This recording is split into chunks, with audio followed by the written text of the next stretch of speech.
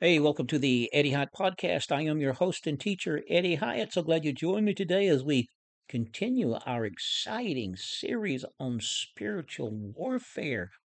I mean, these are truths, folks, that we really need to know today, that Christians need to know because uh, uh, Satan is rearing his ugly head as never before.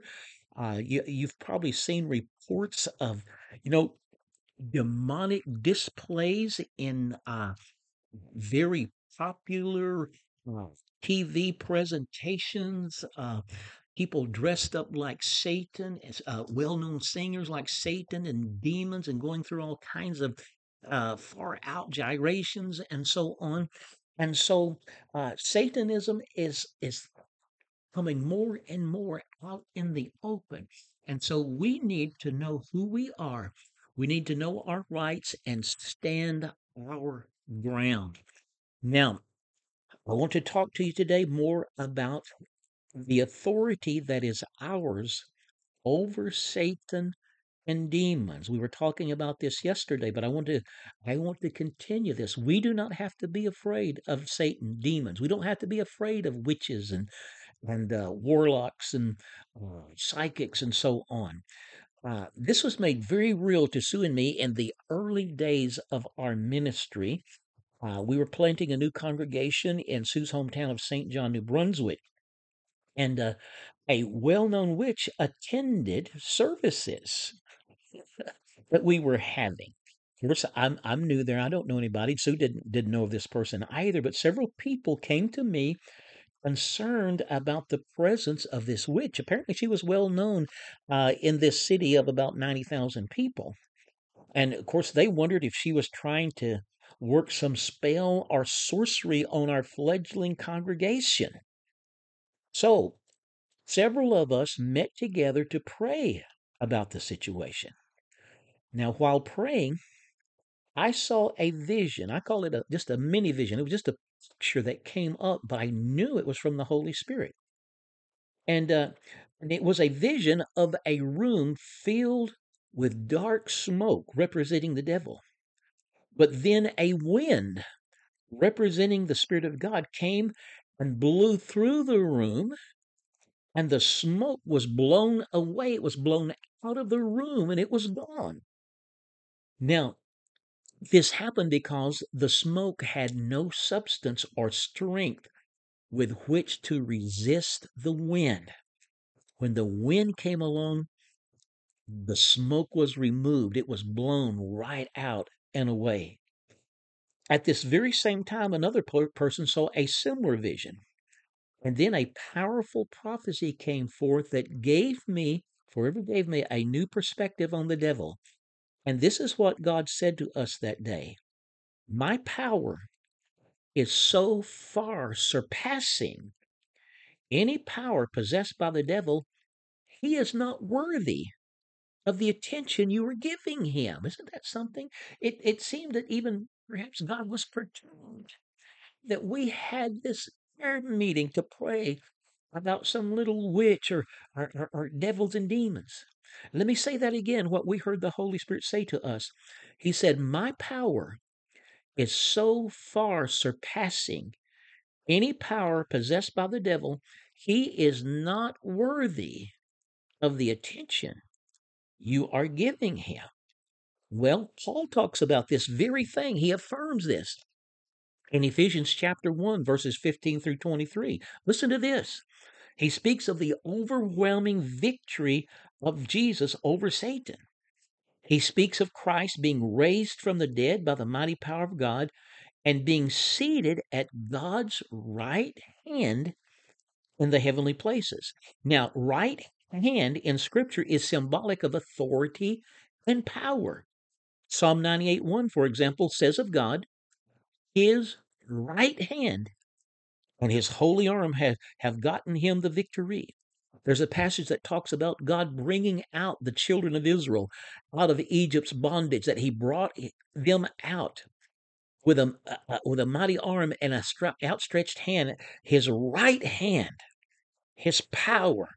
The right hand speaks of his might and power. So when Paul says that Jesus is now seated at the right hand of God, this has this says much more than Jesus is seated on the right side of God. It is infused with symbolism. And it is saying that Jesus is seated at the pinnacle of the universe. Jesus being seated at the right hand of God is saying that he is seated in the place of ultimate authority and power. Now, Paul goes on to say that the place where Christ is seated, and this is in Ephesians chapter 1, we're at verse 21 now. He says this place where he is now seated after his resurrection, he says it is far above all principality and power and might and dominion and every name that is named, not only in this age, but in that which is to come. Not just a little ways above, but far above all principality and power. So it doesn't matter what kind of principality or power it may be, even Satan himself, the place where Christ is now seated is far above them all. This is Paul telling us of the overwhelming defeat of Satan through the cross, resurrection, and ascension of Jesus. Now, here's what is incredible. In this passage, Ephesians 1:15 through 23, Paul says that the same power that raised Jesus from the dead and seated him in that place of ultimate authority, that same power, Paul says, is now at work in you and in me. No wonder Satan trembles at the child of God who knows his or her position and authority in Christ Jesus. Wow. Don't let anybody give you a belief or a system of teaching about spiritual warfare that is based on the Old Testament. I mean, we see spiritual warfare in the Old Testament, especially Daniel. People like to use Daniel, where Michael appeared to Daniel while Daniel was in fasting and prayer and said that he had tried to come to him, but the prince of Persia, obviously talking about some kind of spiritual demonic prince, the prince of Persia had held him up for, I think it was 21 days or something like this. And so people like to use these Old Testament scriptures. But here's what I want to say. There was a tremendous shift that took place in the heavenly realm, in the realm of the spirit, when Jesus died on the cross, and then when he was raised from the dead, something happened in the realm of the spirit. There was a defeat of Satan and demonic forces. I'd like to compare it to a general who is court-martialed. Um, say a five-star general, that's as high as you can get. He is court-martialed. He is found guilty of treason. And so he is court-martialed. He's stripped of his authority. And he's drummed out of the army. Now, the general still exists, but he no longer has any authority. If, however, this general puts on his uniform with all his military medals, he will be able to exercise authority over those who do not know the truth of his court martial. He may go to another base somewhere where they haven't heard about his court martial and being stripped of his authority, and he'll be able to go in there, and the ones who don't know the truth and go in there in a bluster and commands and order people around. However, for those who know the truth, even the smallest private can tell that former general to get lost. And that's how it is with Satan. Satan is a defeated foe. Wow. You know, Sue and I, back in the 1990s, we had the privilege of working with Teal and Daisy Osborne. And Teal Osborne is, I call him the elder statesman of modern miracle evangelism because he pioneered this whole thing um, picked up by people like Reinhard Bonnke and others of having mass crusades in Africa, India, outdoor crusades, where you preach a simple gospel message, but then pray for the sick, and miracles take place, and so on. But Teal, he strongly, well, they both did, believed in the present defeat of Satan. I heard him tell about a miracle crusade his ministry sponsored in Africa.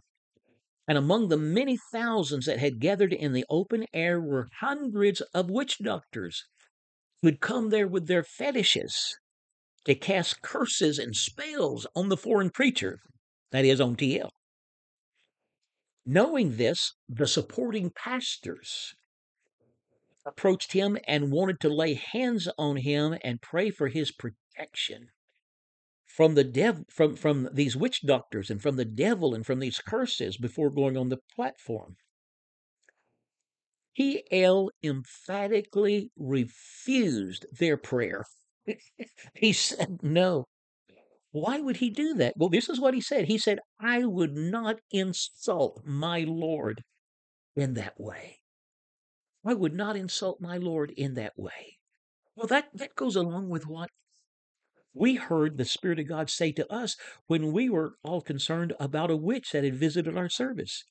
God said, my power is so far surpassing any power the devil has, he's not worthy of the attention you're giving him. Well, TL went on the platform that day. He preached the good news of Jesus and his victory over Satan and all the powers of hell. Many came to Christ that day. Many were miraculously set free from all kinds of illnesses and bondages. And some Christian pastors realized in a new way that they did not have to be afraid of witch doctors and the devil. And you don't have to be afraid of witches. I'll close with this. Even under the old covenant, the enemies of God could not cast spells and curses on God's people.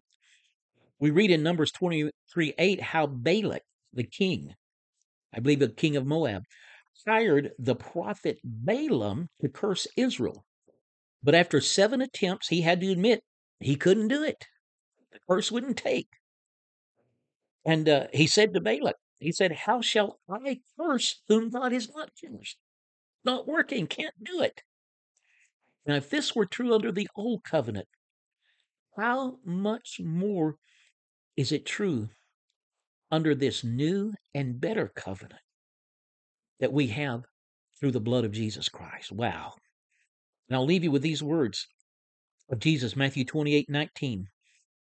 Immediately after emerging from the tomb as a mighty conqueror over death, hell, Satan, and the grave, he said to his disciples, all authority in heaven and on earth has been given to me.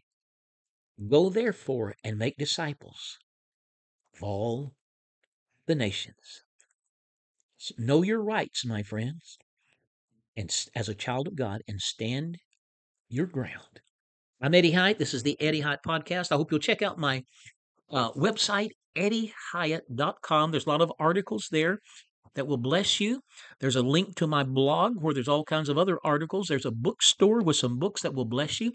One in particular along these lines are two of them that I will mention. One is called Angels of Light, and it's about how to recognize and discern evil spirits and deceiving spirits.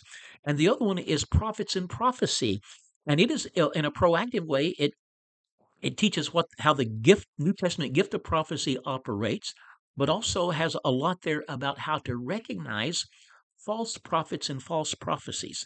And so I know those things will be a blessing to you, and I'll look forward to seeing you on Monday. God bless.